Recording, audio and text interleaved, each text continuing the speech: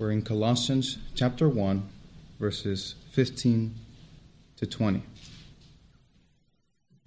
This is God's word, and it reads, "He is the image of the invisible God, the firstborn of all creation. For by him all things were created, in heaven and on earth, visible and invisible, whether thrones or dominions or rulers or authorities, all things were created through him and for him. And he is before all things, and in him all things hold together. And he is the head of the body, the church. He is the beginning, the firstborn from the dead, that in everything he might be preeminent. For in him all the fullness of God was pleased to dwell, and through him to reconcile to himself all things, whether on earth or in heaven, making peace by the blood of his cross." This is the word of the Lord. Praise be to God. Amen. One of the most fascinating things I learned about this passage is that many scholars and theologians think that this might have been an ancient hymn, an ancient creed that the church in Colossae recited, whenever they gathered, as a summary of who Jesus was, or who Jesus is, and what he had done. Now here's the thing. There is a tendency, whenever we come across a passage like this, to just focus on the theology, to focus on the particular titles and actions that are described by Paul here. I'm not saying that's a bad thing. It's just that I think we have to realize that the book of Colossians is not a book of theology. It's not a systematic theology book. What is it? It's a letter. It's a letter to real people like you and me. So what I want us to do this evening is I want us to approach this passage with fresh eyes, to understand this passage pastorally. And what I mean by that word, I mean that Paul's intention here is to care for the Colossian church. What he's wanting to do here is he wants to encourage this young and small church. So why is Paul approaching this letter pastorally? Well, first of all, Paul actually isn't the founder of this church. It was a man by the name of Epaphras, who might have been a slave or an ex-slave. He founded this church. Secondly, Colossae was a Gentile city, meaning that it was a non-Jewish community, and Paul himself was Jewish.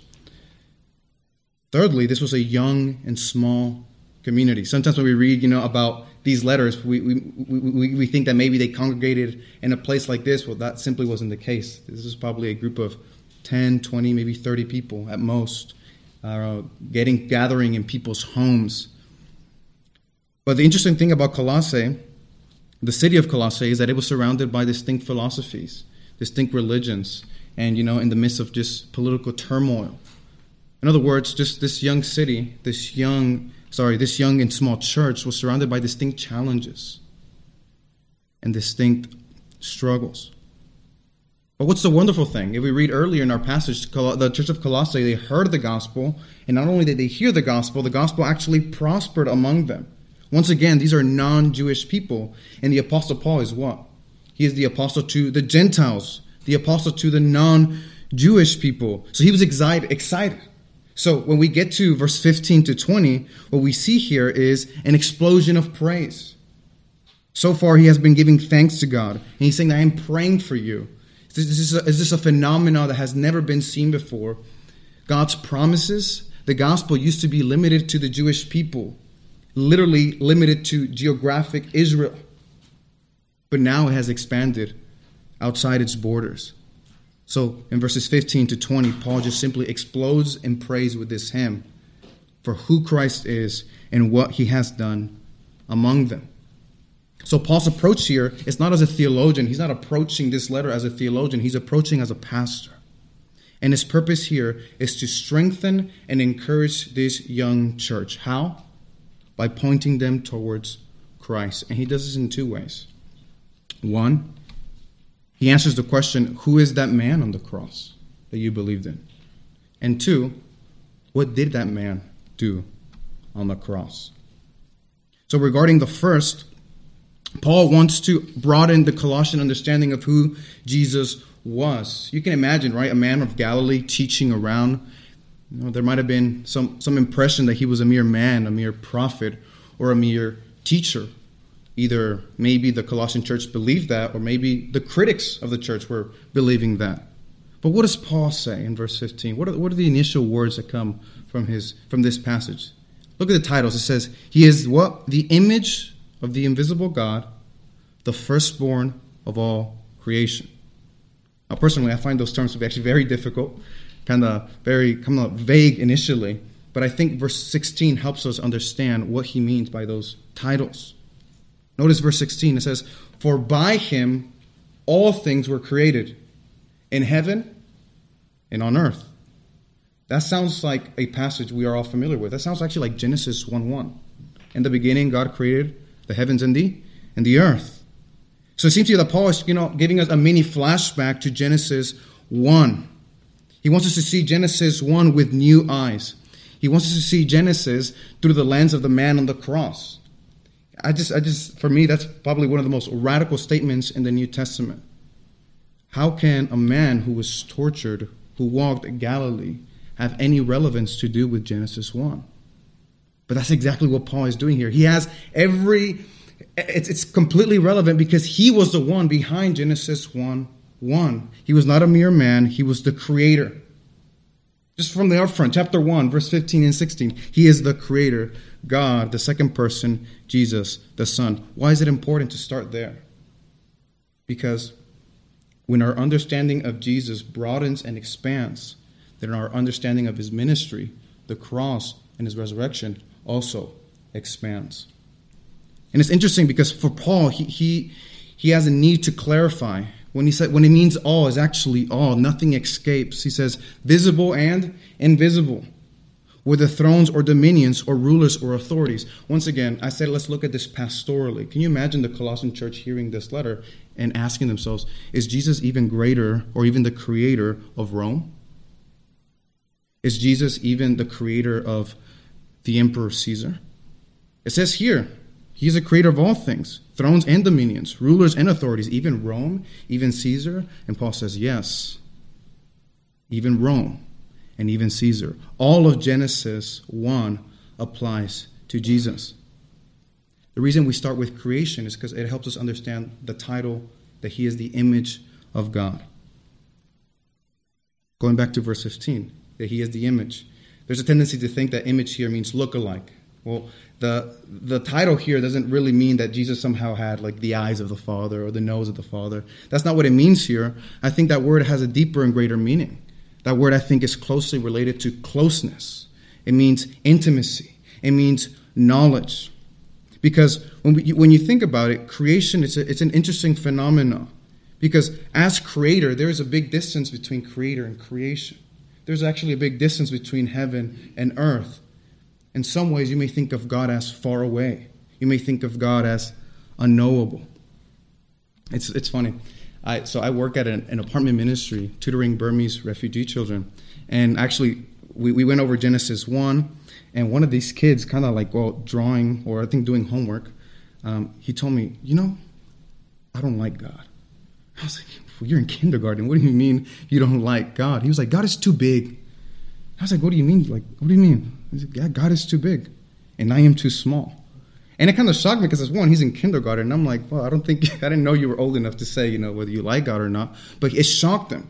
He's never heard, obviously he comes from a Buddhist background. He never heard of Genesis. He says, yeah, that God is too big, and I am too small. And in a way, he's right. And it really begs the question, but then who closes that gap? And I think that's exactly what Paul is trying to explain here. It is Jesus who closes that gap.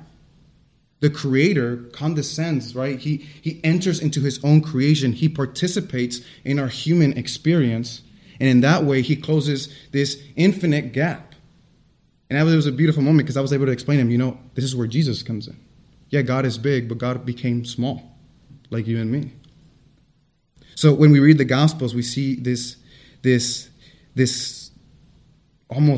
paradox, this God, the creator, coming into creation. The unknowable God and the faraway God becomes close and knowable. Heaven came to earth. In Jesus, that gap is closed. To see Jesus is to see God. To know Jesus is to know God. That's why that title makes sense for the Colossian church. Once again, image has nothing to do with likeness, physical likeness, but has to do with intimate knowledge, an intimate experience with God. So once again, why is this relevant for the Colossian church? How is Paul being pastoral to them? Well, you can imagine as a young and small church, you may think, well, we have faith in a man who died and rose again, but maybe God is far away. And Paul's like, no, the man who you have your faith in is God. The man you've experienced and embraced is God. To see Jesus is to see God. To know Jesus is to know God. He is the very image of God. And Paul continues, right? That's not just the first title he gives him. He says he is the image, but also what? The firstborn. And that's a very misleading term as well. I've come across a lot of, Jehovah's Witnesses, and I have actually a lot of Muslim friends, and they always like to use this passage as like a gotcha, like, aha, firstborn. That means Jesus is created. He's not God. Y'all Christians are wrong. But I think that's very misleading. Why? Because this is not the first time the Bible uses this term, firstborn. When we're reading the Old Testament, King David was called the firstborn king. We take that word literally. That's like very confusing. Why? Because one, King David wasn't the first king. He was the second one. Then he was the youngest of all his brothers. So in what sense is he the firstborn? Well, firstborn here, at least in the Old Testament, was used in regards to superiority. King David, with that title firstborn, enjoyed certain privileges that other kings in the surrounding nations didn't enjoy. King David enjoyed a special privilege as being anointed by God, as being inspired by God. He enjoyed a status of superiority. So, I am the oldest of three brothers, and whenever my dad would come after work, he would stop at the gas station, and he would get us chocolate milk or some candy. And then when he get home, he'll line us up, we'd close our eyes, and we'd extend our hands.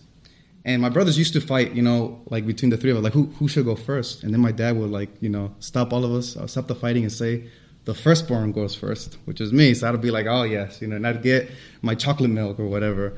So there was a privilege that the firstborn enjoyed. And similarly, there's a privilege that Jesus enjoys. A superiority that Jesus enjoys on the basis of what? That he is the creator of all things. That nothing is above him. That's why we have to begin with creation before we understand this language of image or this language of firstborn. Jesus enjoys a special privilege over all things, over all creation, big or small. And you can imagine the Colossian church asking Paul, what about Rome? Is Jesus over Rome? And Paul says, yes. What about Caesar? What about Satan? What about sickness? What about temptations? What about persecutions? What about hardships? Is Jesus over these things? And what is Paul's answer? Yes, he is the firstborn of all creation. Big or small, you are not alone. Your Lord is over all these things. So here Paul is being pastoral, explaining to them that the man on the cross isn't just a mere man on the cross. He is Lord over Caesar, over Rome, over Satan, over all powers. And once again, if your view of this man changes and expands, then also your view of the cross and his ministry also changes and expands. And that leads us to our second point, the grander scope of the cross. What exactly did Jesus do on the cross? And that leads us to verses 18 and 19. What does Paul say? He says, he is the head of the body, the church. Here we have an interesting different focus. The focus narrows. Paul goes from talking about creation to talking about what? The church. This special community that Christ created and established for himself. And here, Paul gives Jesus the title of head over this community. Now, here's the thing. That title head does not always mean authority. In the ancient world, that word head also had to do with unity. It has to do with sustaining. In the ancient world, the head was seen as that which united the whole body. And I think we see that in verse 17, when it says, in him all things hold together. How is that possible? Because Jesus is the head of this community. That's how he is able to hold all things together. It is Jesus who unites and sustains this church. Once again, why is this relevant to the young and small Colossian church? Because once again, it may seem their life is going on in a normal way, in an ordinary way. You know, they're given looks. People are talking bad about them. Maybe some legislatures being put against this Colossian church. And it may seem that they are somehow abandoned, as if their whole community depends on their own will. As if their own community depends on what they do. And Paul is like, no, it doesn't depend on what you do. It depends on your head. Jesus. He's the one that sustains you. He's the one that unites you. And our passage continues. It says, how is Jesus able to sustain us? How is this reality possible? By the power of his resurrection. Notice the title that he's also given. Firstborn from the dead. Once again, that title. Firstborn. Super awkward if you take it literally, because Jesus wouldn't be the first one from rising from the dead. We have Lazarus and other figures in the Old Testament that also had this experience of resurrection. So in what sense is Jesus the firstborn from the dead? Well, that he is superior. His death wasn't a normal death. His resurrection wasn't a normal resurrection. Why wasn't it a normal death or resurrection? Because our passage continues, because the fullness of God is in him. He did not experience death or resurrection as a regular man. His death is a type of death that defeats the power of death and sin. His resurrection is a type of resurrection that outpours life. On the basis that he is creator, on the basis that he is God, his death and his resurrection are completely distinct. I mean, who enjoys that? Who enjoys this privilege of victory over death? And who enjoys this privilege of participating in this resurrection and life? And Paul's answer is you, the church, Colossae. You enjoy these things, victory over death and this resurrection life. Why? Because Jesus, your head, unites, sustains you, gives you life, and gives you the victory. But Paul doesn't stop there. When we reach verse 20, we see these words, and through him to reconcile to himself all things, whether on earth or in heaven, making peace by the blood of his cross. Once again, this clarification from Paul is so important because the cross is just, it's a weird thing. You know, it's interesting. I grew up in a Christian household, and I never knew how weird believing, in the cross can be until I started talking to my Muslim friends. They were like, man, you believe in, you worship death. And I was like, what do you mean I worship death? It's like, you always have, a man hanging there dying. And looking back, I'm like, yeah, that is kind of weird for the outsider, right? Why is it that we Christians look at the cross as such a wonderful event? I actually had this conversation with my wife. I was like, why do they call it Good Friday? It's super weird, for the outsider. It's like, why do you call it good? A man being tortured on the cross. From the outsider, it's super weird. And you can imagine for this young and small church, that's pretty weird too. And Paul here is actually just expanding. He says, okay, now that you have in mind that this man is a creator, image of God, firstborn of all creation, you have to understand that this cross is something bigger than you think.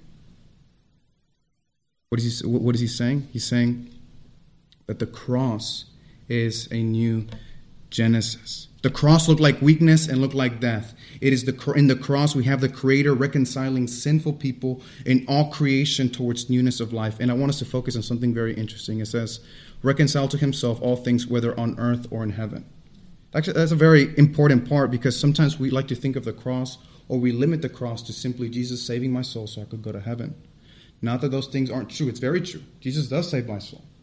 I will go to heaven because of Christ. But the cross does way more than that.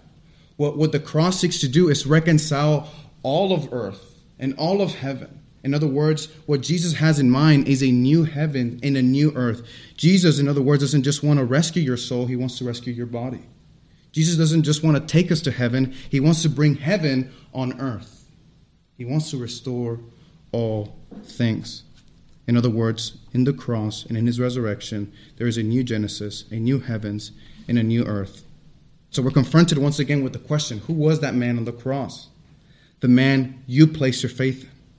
Was he a mere man? Was he a mere prophet? Was he a mere teacher? And Paul's like, no. He is God. He's a creator. Lord over all. The one who unites and sustains you. the one who's bringing forth the new heavens and the new earth. So Paul, as a pastor, is telling this young Colossian church, is saying, be strengthened and be comforted, because this is your God, this is your Lord, this is the one you've placed your faith in. So this now leads us to a time of application. And firstly, we have to ask ourselves, where's the gospel in our passage? Well, firstly, the gospel is found in our passage because whenever we speak of Jesus, there's a wrong notion that Jesus, once again, was a mere man, a mere prophet. And Paul here is telling us, well, he wasn't. He wasn't a mere man. He wasn't a mere prophet. He's your creator. He is your God. Why was it important for him to come into his own creation? Well, because of our sin. It is because of our sin that Jesus, our creator, decided to participate in our human experience. He took upon himself that wrath. He took upon himself that judgment. But more than that, it was his desire to reconcile our soul, our body, all of creation to himself and forgive us of our sins so that we can enjoy in communion with him. And that's a confrontation for all the audience reading this, for both the church in Colossae and for us as well. You have to answer that question. Who was that man on the cross? Now, for the church, I want you to realize that all these titles have a pastoral relevance to you. When Paul says that he is the image of God, that means for us that we are not alone. We may feel that God is very far away in our struggles and in our hardships, and Paul is telling us, no, he is the image of God, meaning that if you've embraced Christ, you've embraced God, God is with you by his Spirit. The next title, when Paul says that he is the firstborn, that is meant to comfort you and I in a context where there's a lot of political turmoil, financial hardship, where a lot of people's health, there's a lot of uncertainty regarding health. What does it mean that Jesus is the firstborn? It means that he is Lord of all things, including our bodies, including our hardships, and we can rest in that reality. Thirdly, that Jesus rules and sustains all things, including small things. When I was working as a head equipment manager for my university, for football, between kind of like handling like a full-time job and trying to get married and trying to do my studies and do church stuff, it got to the point where it was pretty overwhelming. And I asked myself, kind of like jokingly, to my friends and to my brother who was working with me at the time, he's like, does God care about football? And it sounds like it's pretty silly, right? Like, does God? It's a sport. It's my job. Does God really care about that? But I'm reading this passage, it forced me to draw out the implications. If God is sovereign over all things, if Jesus is sovereign over all things, does that include the small things? And I was forced to answer yes. God does care about football. God does care about our Mondays. God cares about our daily struggles. God cares about our temptations, our hardships. God cares about your work, about our marriages, about our relationships, about our school, about our life. God cares about those things. And the fact that he is sovereign over everything provides us that comfort that we can approach him with confidence, knowing that we have that promise that despite things going wrong around us, we have that promise of a new heavens and a new earth. So in conclusion, brothers and sisters, you have that same comfort that the Colossian church had, that you can rest in our Creator who unites and sustains us forever. Amen? Amen.